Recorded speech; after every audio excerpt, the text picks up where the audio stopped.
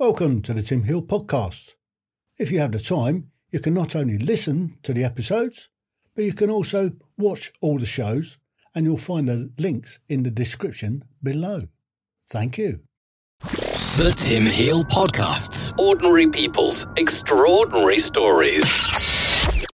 Welcome to the Tim Hill Podcast. In this episode, I'm going to have a chat with Dr. G. So, Dr. G, you're in the room. Oh, thanks. So, if you can tell me when and where you were born, and if you can describe to me what it was like where you grew up, the schools you went to, and the education that you received. Right on. So I was born in Pullman, Washington in the USA in October of 1964. So I've got my 58th birthday is coming up this month. It's right now it's October of 2022, and I'm going to be 58 years old in just a few weeks. So I was born in... is a great time to be alive. Yeah, it's you know what? Any time is a great time to be alive. But what I love is how fast technology is taking over. And I want to see what happens in the next 50 years. I'm super excited to see where we go, especially with unlocking DNA as software and regenerating organs and that sort of thing. I'm super excited about that in the medical world. My name is Dr. Michelle Gordon, and I grew up in a small town in Washington State called Richland. It's one of three cities known as the Tri-Cities there. And Richland's claim to fame is it was part of the Manhattan Project. And when they started Manhattan Project, they brought in tens of thousands of people, and they had to rapidly build up the area. And there was when they started the Manhattan Project, there were only maybe 800 people in the town. It was a small farming community, and it wasn't very accessible because there's three rivers there.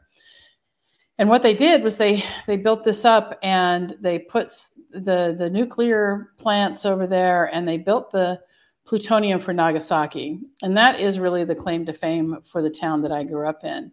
As a result, the town is very cerebral. It has a lot of think tanks, and it's a draw for the scientists. There's a lot of science that goes on there. So education is very highly regarded. I started from kindergarten, I went to a small school that's now closed. And then I went to the Catholic school, which was just around the corner, for a couple of years. And what I remember was that the nuns were strict, and I didn't like it very much. And then I went on. Then I went on to the same school where I went to kindergarten, and then through sixth grade. And what I remember is being top of class with reading and learning cursive and having some very nervous teachers. And I used to play football with the boys. Those are my elementary school memories. Went on to junior high, and so let's just put that into a bit of context. You say sure. Football. Now, do you mean American football? Oh, American football. Sorry, soccer? Yeah. No, we don't call Americans do not call soccer football. We call it soccer. So American football is the thing with the weird looking pigskin kind of oval ball. So yeah, American football. Sorry about that. So what position were you playing? Oh, I didn't play positions. I would just go run out, and they'd throw me the ball, and nobody would think I could catch the ball. So I would often score because they didn't think I could catch the ball. I always liked running. That was something I really enjoyed, was running around and sport. I always liked that. So then I went on to junior high, and what's really interesting is both of my parents smoked. And so, of course, we model what our parents do. And I think I smoked my first cigarette at age 6. And then I became quite a rebellious teenager. And I used to smoke in the bathroom or at recess. And so I smoked quite a bit when I was a kid. And I became quite rebellious. But I still got an education. And I made it through. I think I did some gifted classes in junior high, but I really was not interested in education. My parents broke up, and emotionally, it was a really tough time for me. And then I went on to high school, and there was I took like an AP biology class or something in high school, and the teacher thought that I was a slacker from the very beginning, and he pissed me off so bad. So I am one of these, like, I have oppositional defiance disorder or something, because that guy, I just went out to prove him right. He's like, I know who's going to get a good grade and who's not, and I just went out to prove that guy wrong. So of course I got an A in that class because he just really pissed me off. So let's just have a quick look at the time when your parents broke up. Sure. Where were you actually living, and did you go stay with your mother, or did you go with your father? Yeah. So what happened was, in junior high, I was really rebellious, and I ran away from home. And I was 15, and I ran away from home, and then ended up coming back. And my parents did not know what to do with me. So at one point, they had me in a mental health facility, which I didn't need because I don't have mental health problems. I was kind of dealing with childhood trauma. And at another point, they put me in alcohol rehab, and I didn't drink at all. So it was really funny. I kind of entered into that whole AA world, Alcoholics Anonymous world, early on, but I was never a drinker. I didn't drink that. I didn't care about alcohol. So it was really funny. I bought into that. So I was into that kind of world very young, at 15. And this is 1980 now. And I'm kind of figuring out my sexuality and realizing that I like girls, and kind of always had.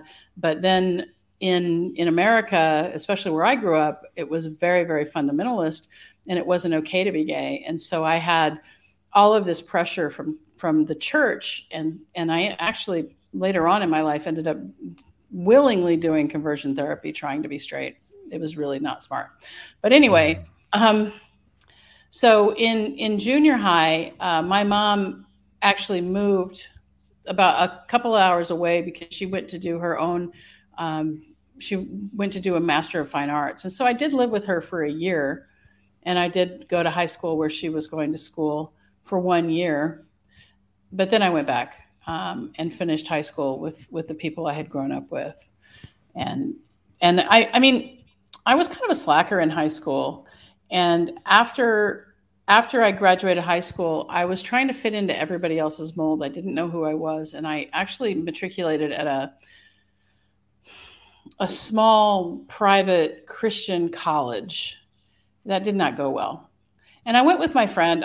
My best friend was, she was a basketball player, and I used to go to all her games. And so I thought that maybe I'd be able to do that. And we just never saw each other.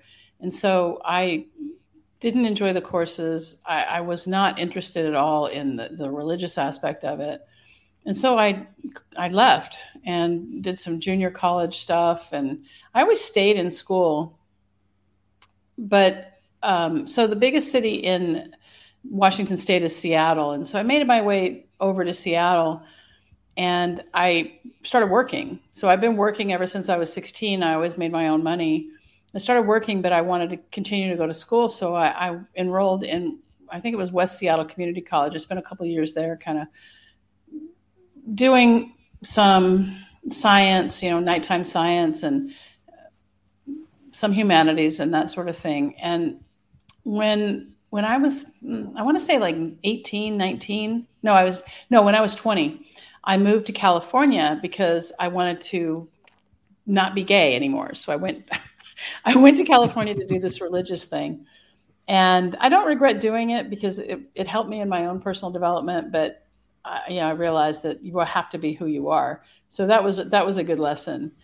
But what happened was I met a guy. I got married to him in 1988, and I went to college. So I went to real college. So I went to another community college, and I spent 2 years there. And I used to say I was kind of making up for my lack of high school education because I didn't really follow a path. And I applied to 2 colleges after the city college. And it was University of California at Irvine, and a small school of science and engineering that competes with Caltech at MIT for students called Harvey Mudd College. And I knew that if I got into Harvey Mudd, I'd have to spend 4 years there. And I knew that if I went to UC Irvine, I'd only have to spend 2 more years, with the goal of always going to medical school. But I decided I wanted to take the harder path. And so I really pushed to get into Harvey Mudd. And I'd call the admissions counselor pretty regularly. And it was my personality, actually, my perseverance that allowed me to get in. And I went there. And I had a baby while I was there, which was crazy. Nobody's ever done that before or after. So it's really a tough school. I mean, it's the school that most valedictorians go to. So imagine competing with the 1% of the 1%. And I was happy to graduate that place with like a 2.94. I was super happy. So we have a 4-point grading system in America, and if you have a 4.0, you've gotten A's throughout, and a 2.9 is like a B- average. I was pretty happy with that. I had to work really hard to work, just some of the math, statistical thermodynamics, physical chemistry. So it was all science. I graduated with a degree in biology, a Bachelor of Science in biology, and that was I was actually able to do some really cool research. I went to this remote island off of the San Juan Islands in Washington State called Tatoosh, and did some research on the genetics of soft corals. So we're just running gels and looking at the genetics of soft corals. I was working with one of the professors there, and I learned a lot about that. And then I graduated college, and I was thinking maybe I'll go get a PhD in physics or something. And I started looking at that, but instead I went to work. And I went to work downtown at a law firm as IT. So I did IT. I was taking apart computers, putting it back together, like customer service kind of stuff. That's kind of a bit of a way off of doing science. Yeah, it was. But I'm a problem solver, and so it was good. I was making decent money, and that was okay. And then my son kind of stopped walking. And he stopped eating and drinking, and I had to leave the job. And my son, actually at 21 months, was diagnosed with cancer. And as that was happening, kind of my marriage was falling apart. And so once my son was stabilized, we ended the marriage. And I took a job actually at the college doing IT. So I was working at the college I had gone to, but all along with this idea that I really wanted to go to medical school. So I had applied to a whole bunch of medical schools all throughout the country. And I got one interview, and that was at the school that was 7 miles from my home. And it was on April 15th, 1996. Now, why was this important? Because on April 8th, 1996, my brother died. And I was at work, and I knew that I had this interview, and I had to go to Atlanta for my brother's funeral. And all of my colleagues were saying, just postpone your interview. And I'm like, they won't give me another one. And I just didn't even think about it. So I went to my brother's funeral, and then I went to my interview, and they put me on what's called a wait list. So I didn't get in. I was waitlisted. And I was relentless in pursuing a seat in that medical college. I probably called them from May through August. I called them at least once a week. And this was in the 90s, in 1996. So it was back in the day before we had good voicemail. It was when we had a tape recorder at home, and you'd call in and poke a number to get your messages.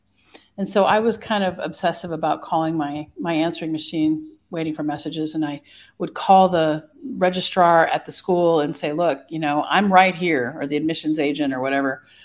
I said, I'm right here. I will drop everything to go to your school. I just, So one day I did that, was calling my home phone, and there was a message from the school. It was 5 days before school started.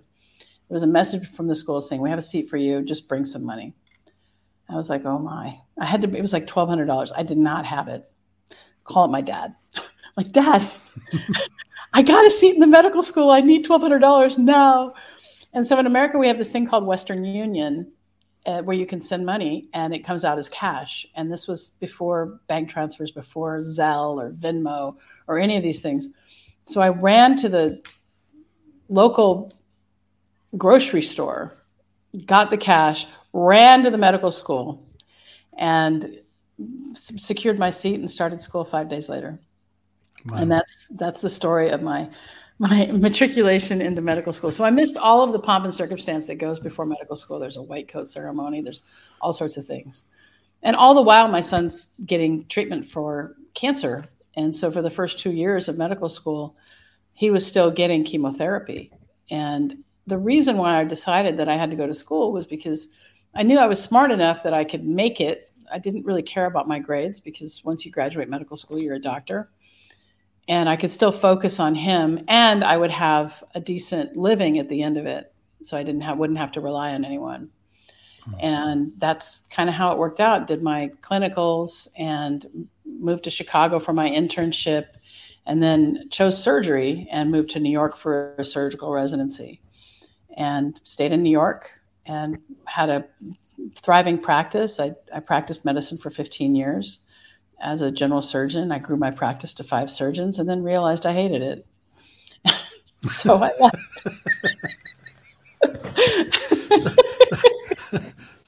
so you've gone through all that graft and everything, and yeah. It took me 30 years to realize I was in the wrong career.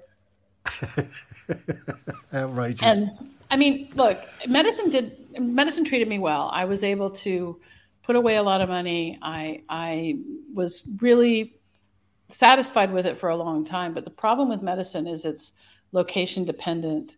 And as I became more mature, I realized that all I want to do is travel. And I live in New York, but I'm recording this from the UK. And I've been in the UK in Paris. I went to Paris for like a week. But I've been away from New York since September 29th, and today is October 11th, right? It's the 11th? Mm-hmm. Yeah, a couple of weeks. And I'm not going back to New York until November 8th. And I now have a location-independent business because I do life coaching. And it's not easy building it's a very different kind of business from medicine. People don't come to you like they're sick. It requires people to see what you're doing, and it requires some vulnerability in the advertising and that sort of thing. So it's a very different type of business. Yeah. But it allows me to be free. Can we just go back a little bit? Sure. So you pestered the life out of a poor college to get in. Yeah. And you managed to get in. Now, during that first couple of years where your son was going through all of that, how much support did you get? I mean, how was you able to look after your son during the day? I had a babysitter that he had been going to since he was little because I was going to work. So she took him back after he was stable. And the marriage, my ex-husband was really quite contentious, and when I had to take boards, one time he said, I'll take him for the board exam, because in America, once you finish medical school, there's 3 board exams you have to pass just to get your license. And I had the first set of board exams, and it was scheduled for this day. And my ex-husband the day before said, I'm not going to give you free babysitting. And he did everything he could to sabotage me. It was really, and he continued to do that all throughout while my son was growing up. And I mean, I'm not going to say that I didn't play some part in, of course, causing that relationship to fail or not to be a mature relationship, because I was immature. I was 23 years old when I got married, and we separated after 7 years and 9 months or something. So we were still really quite young, but he was just really bitter. And it was almost like, because our son had this illness, he was broken, and it was a reflection on him. It was really, I don't really understand the psychology behind him, but he did everything he could to try and keep me from being a doctor. And his mother, my son's grandmother, was quite upset that I wasn't staying at home and taking care of this baby. But I needed to create a solid income for myself. And that's what I did. And it wasn't easy. I mean, I took out over $250,000 in student loans to get through medical school. Wow. And I mean, it was just like, I just wanted to get through it, and I did. But, you know, and I'm not getting, medicine was really good to me. I'm not going to say it wasn't, but the bureaucracy, the working with hospital administration in America, the way things are, how hard it is to get paid from insurance companies. It's probably the only service-based business where you get paid afterwards. And now, obviously, you go to a massage, you're going to pay afterwards, right? You're going to give them your credit card. They're not going to let you leave. But when you have a doctor's visit in America, the government doesn't pay. It comes afterwards. You have to submit a whole bunch of paperwork. And there's millions of dollars that I wasn't paid just because the insurance companies just chose not to pay. And that's the power of American corporations. So, of course, we're going after them and that sort of thing. But it's been 2 years, and I still haven't gotten the money. It's just like crazy. So, yeah. So with my son, what I did in medical school was I would really just study the notes. I didn't go to class much. I studied the notes. I'd take the tests. I most of the time passed the test. Sometimes I didn't, but I passed. It was adequate, and he was getting cared for. But like my ex-husband would take him 3 weekends out of the month. And so I would be free on the weekends to study, and then he'd be with me during the week. So how long was you actually doing that course for? Normally it's about sort of 7 years to become a doctor. Right. Well, medical school in America is 4 years or 5, depending on how you do it. So, you know, I like to say that my real education started with the City College after I got married. So that was 2 years. And then I spent 4 years at Harvey Mudd. So there's 6. I spent 4 years at medical school. That's 10. And then 5 years learning how to become a surgeon. So 15 years is how long it took me to learn my craft. And then another 7 years working on my own to feel really, really good about it. And then another 8 years to say, no, I'm done. And I grew my practice. I mean, I eventually had 4 surgeons actually working for me. And as the practice was growing, I realized I absolutely hated leading surgeons. I mean, I hated it. And surgeons are opinionated, and I mean, you have to be a commanding personality, and it wasn't the type of personality I wanted to lead. And so I kind of figured a way to get out. But then in November of 2019, one of the surgeons who was working for me, who was actually my medical director, died by suicide. And that was a huge wake-up call for me. I was like, I've got to really take a look at my life and decide whether this is how I want my life to be. And so I gave myself permission to really dream big and look outside of, what would happen if I left medicine behind. Now it wasn't the job that did him in. He was having a really bad time with a divorce, and he just was despondent. So it was really sad because he didn't reach out for help or anything. It was a real surprise. And that's one of the things that I cover.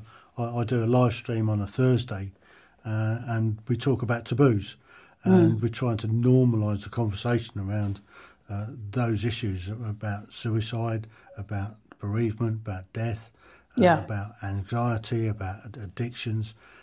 So we're just trying to make people feel comfortable about talking about those things.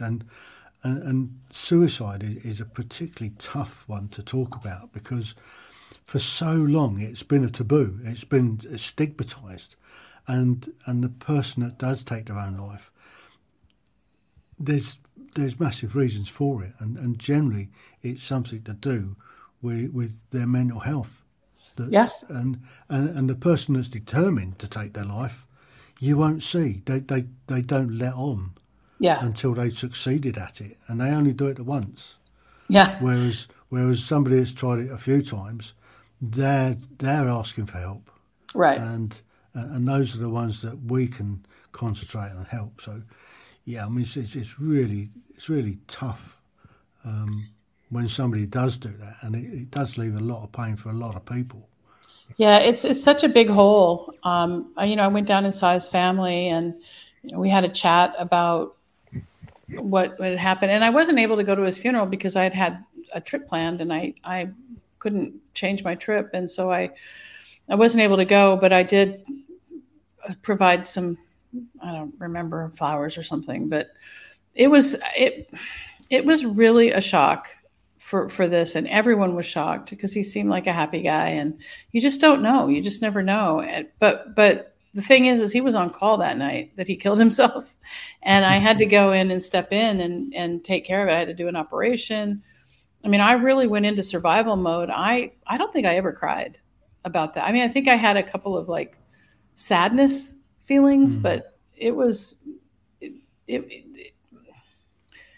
the main thing for me was it was a wake-up call to really decide how I want to live my life. And I started looking at, okay, what's important to me? How do I want to feel?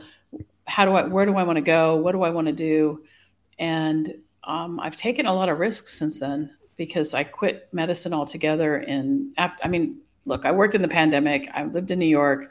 New York was the first in America. It was the epicenter.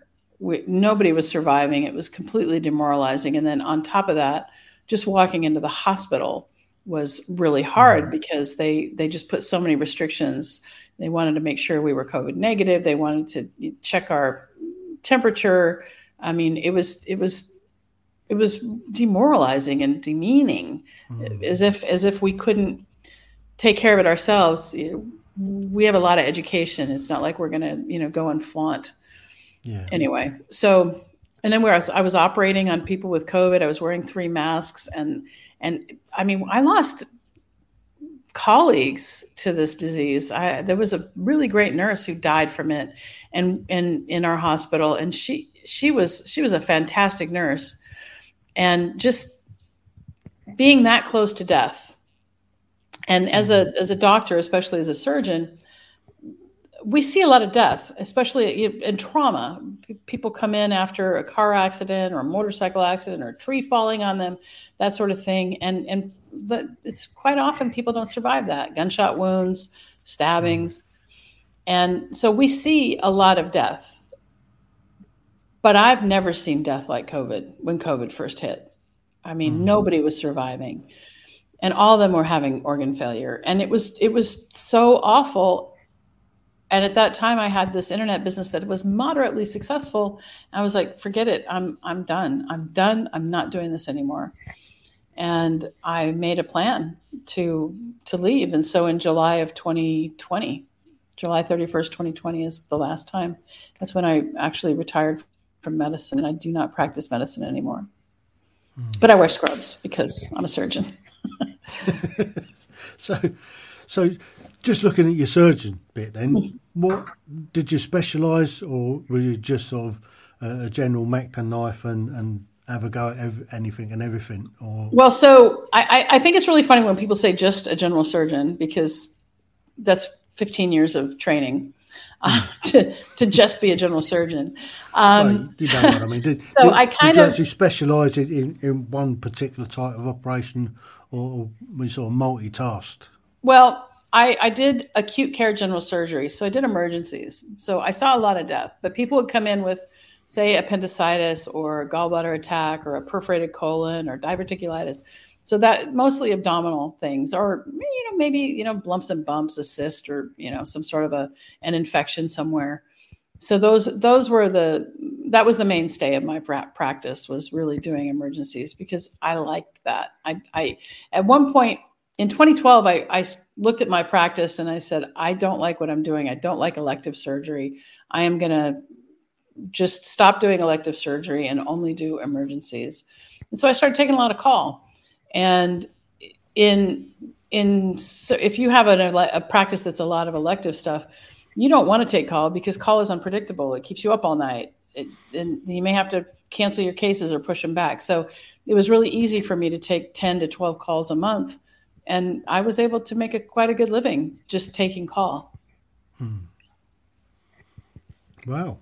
Yeah. So I mean, that must have given you a huge amount of experience just in knowing your way around the inside of somebody's body. Yeah, right. I mean, I don't even know how many gallbladders I've removed. It's in the thousands. Appendixes I've removed. I mean, there's a lot of things that I can do. And if there weren't such a liability, because each person is unique and different, and there's always a chance, I'd probably still be doing it. But New York is the most litigious in the state. I mean, in the country, it's a quite litigious area to be working. And I had a lot of anxiety. I did not like how I was feeling, because every time I went to do an operation, my heart would start to race. I was afraid I was doing something wrong, or I was going to go before the peer review committee because they didn't like what I was doing. And so it wasn't ever a friendly place, this hospital that I worked at for 15 years. It was never a friendly place. The first thing I was told when I went there and met the guy who had been there for a long time, he said, "You'll never make a living here." And so it was never friendly. It was never a place I wanted to work. And I kind of built myself this box. I was in this cage. And as I realized that, it took me a long time to see that. I was like, I'm not going to stay in this cage. I'm leaving. And that's when I decided to leave medicine and figure out how I could live anywhere. So, how did you leave medicine, and how have you got to where you are now then? Yeah, so what I ended up doing was... How did that come about? Yeah, so what happened for me was I went through menopause, which is another taboo subject that's not get talked about enough. Menopause is we've talked about that. Yeah, it's a big change in women's lives. It's like another puberty. But it's the reverse of puberty, because you're losing your hormones. Yeah. And women feel... We put a different spin on it, actually. Yeah. We looked at it from the male perspective and how the male copes with the female menopause. Because it's hard. I mean, because I've been through it a couple of times, and it is she may go crazy. I mean, because loss of estrogen is a big effect on the brain, and on top of the craziness, the mood instability, there's a loss or a lack of sex drive, and when that happens, men feel like they're not loved or cared for. And so from the male perspective, menopause can be really, really tough. And I think that is what contributes to the Hollywood image of women, and why women who are, can I curse on this? Well, don't normally. Okay. All right. So women who are perceived as too old to have relations with, are kind of pushed off to the side.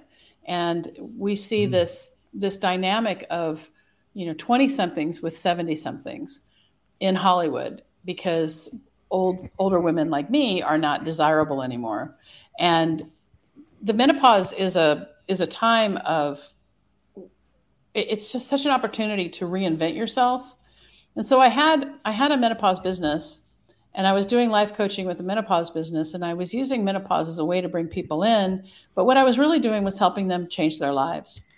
And that business attracted a lot of people who didn't really want life coaching. They wanted somebody to give them a pill, powder, a potion, or a patch to solve their menopause problem. And there's nothing like that. It's not possible. And so I actually changed the focus of my business from menopause to more of life coaching. And it's now called, the coaching program is called Launch Your Life. And it really, and I have a podcast called Launch Your Life too, where I talk more in depth about mindset and how important it is in getting anything you want in life. That you have to become somebody different every single time you want to achieve the next thing in your life. And then I've done 7 episodes of a memoir, and I'm on a break right now from the podcast. It's been a couple months. I haven't released one. But if you want to know about what it was like in Richland growing up, and then some of the trauma that I went through as a child, which is also taboo, another taboo subject. I had a lot of sexual trauma as a child. You can go and listen to episodes 162 through 169 of the Launch Your Life podcast. But in terms of life coaching, what I've discovered is that I have gleaned so many aha moments just from being in a coaching call where I wasn't even the one getting coached. And then when I get coached, I've just had so many more breakthroughs than any therapy session. And I was in therapy for a long time. But I've had just a lot more breakthroughs with life coaching. And so I took what I've learned and I've developed a curriculum around how to become your own best friend, how to launch yourself into who you really are. Wow. So you mentioned that you're on tour. You're in the UK at the moment. So what are you doing? Because you're in Scrubs, so you're sort of doing the odd street operation to help out. No. I wear the scrubs because I'm a doctor, and it's kind of like the doctor authority sort of thing, and it's easy. I don't like to make a lot of decisions about clothes, especially, and so the scrubs are just super easy for me. But no, I'm just visiting the UK. I've always wanted to come here, and I hadn't had a chance, and I realized I could be here for an extended amount of time, and so that's what I did. I went to Paris for business, and then I decided to come and check out the UK, and I'm going to be going. I've already been to Wales. I'm going to Ireland. I'm going to Scotland. I just won't make Northern Ireland this trip, so I'll have to come back. So, and what about England? You missed out the best bit. Well, England. I'm in England. Isn't that like? I mean, well, I don't know. Can't really class Liverpool as England. Oh, why not? What are you talking about? You'll find out when you go back to your car and it's up on bricks. Oh well, I don't want to get into the rivalry among parts of this country. So you're just traveling around, enjoying yourself then? Yeah, and I'm working. I'm working right now, and I'm building out curriculum. I'm still doing my coaching. It's just a little later in the day. Yeah. So a question, how is your son? So my son is 29 years old. When he was 15, he started falling down and had these weird seizures that are called atonic seizures. So what happens is there's a signal maybe on one side of the brain, and it goes so fast to the other side of the brain that the body just slumps. And as a result of those seizures, he had what's called a subdural hematoma. So he fell on his head bled, and he was at a boarding school. We found he had chemo and radiation as a baby, and that made him disabled. That gave him some cognitive delay. And so at 15, he fell down and had this big subdural hematoma on the right side of his brain. And he went to the Children's Hospital. And rather than take him right into surgery, they waited until he had left side paralysis a couple of days later. And so we got it evacuated, and he got his mobility back, thank God, but he kept falling still. And they have this thing called a video EEG where they put the things on the head, and just they keep a kid inpatient and keep the videos on them. And he did it while he was inpatient. And the treatment for this particular type of seizure is what's called a corpus callosotomy. So the corpus callosum is an area in the brain, a bunch of nerves that connect the right brain to the left brain. And so when you have one of these seizures that starts here, it goes across the corpus callosum. And so the treatment is to just cut that in half. So my son's 15 years old, and I'm looking at the side effects of this thing, and I'm like, okay, well, he can continue if he was like wearing a helmet, and it kept falling down all the time. So I'm looking at the side effects of this operation, and there are some really bad side effects like mutism, like they just don't talk anymore. And I thought, well, what else? It's either that or he keeps falling. And so I went ahead and had them do it. And thankfully, he didn't have mutism, but he is a little. He's really kind of funny because sometimes he's in his right brain, and he's just quite creative and spacey is the best way to put it. And then other times he's in his left brain where he's logical and thinking and having a conversation, but he doesn't really merge them. And it's hard to get him to do things. It's hard to get him to stay in a job. It's hard. He's walked out of a few jobs because he just like decided he was done. So that's the hardest part. But he's 29 years old. He lives in an assisted living facility. He does all of his own ADLs, activities of daily living. He takes care of his body. He feeds himself. He does okay. I mean, he can read and write, and he does okay. He had a tough old life bringing up then, or growing up. Yeah, I mean, he's just medical, just a lot of medical stuff. And that was just really, really tough because he was just in and out of hospitals. I mean, we almost lost him a few times when he was a baby through pneumonia and things like that, but he made it through. And when he was in 2016, he had a meningioma, which is a benign tumor of the brain, but it was enough that it was he had like a mass effect. And we only knew it because he was doing bizarre behavior. He went to his friend's house and made coffee at night. It's like really, really bizarre behavior from the tumor. And so he had that out. And so, I mean, he's just medically complicated, but otherwise he's a real sweet kid. So that's just brought up to date then. So you're now able to travel. Yeah. You've got a business that's starting to thrive. Right. Life coaching people. So are you happy? I'm a lot happier than I was. I had no idea how miserable I was. There were a few times actually when I was in the thick of this surgery thing that I really understood why some people killed themselves. And I would have these flashes of, should I stay on the earth? And when I stepped back and looked at that, I was like, I don't want to feel that way. How am I going to feel better? What am I going to do to feel better? And I started looking at that. I started seeking out life coaches myself. And that's when I learned how to make friends with the voice in my head or just ignore it because your brain lies to you. I mean, it does because we have in Western culture, we have this whole thing about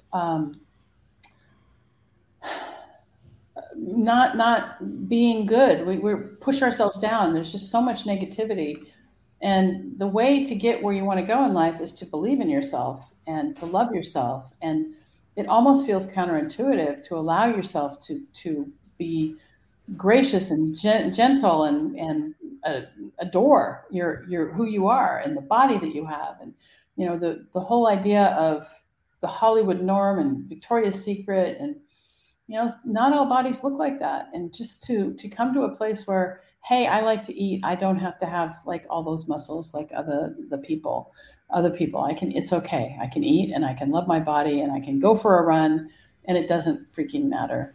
And that's kind of what happened for me. And that brought me to a place where I could start to really decide once I became friends with myself, I started to decide, how do I want to feel? What do I want to look like? I mean, last winter, I was tired of New York winter. I was just like, I'm not doing another freaking winter in New York. I don't have to stay in one place all the time. And so I packed up my Tesla and I drove across the country from New York to California. And then I drove back in April after all the snow was gone. And so I took about 10 days. And the only thing I would say is that if I were to do it again, I would spend a week in southern Utah because it's absolutely gorgeous. It's canyon lands and arches and Zion National Park. I would spend a lot of time in the national parks doing photography, which is kind of a passion of mine. Yeah. Fantastic. Yeah. Well, Dr. G, thank you for your story. Well, thanks so much for having me. I appreciate it. No, you're most welcome. I've enjoyed that.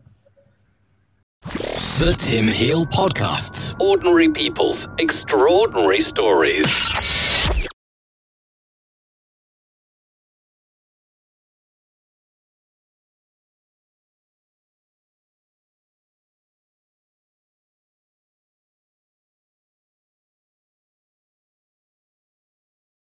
Welcome to the Tim Heal Podcast. If you have the time, you can not only listen to the episodes, but you can also watch all the shows, and you'll find the links in the description below. Thank you.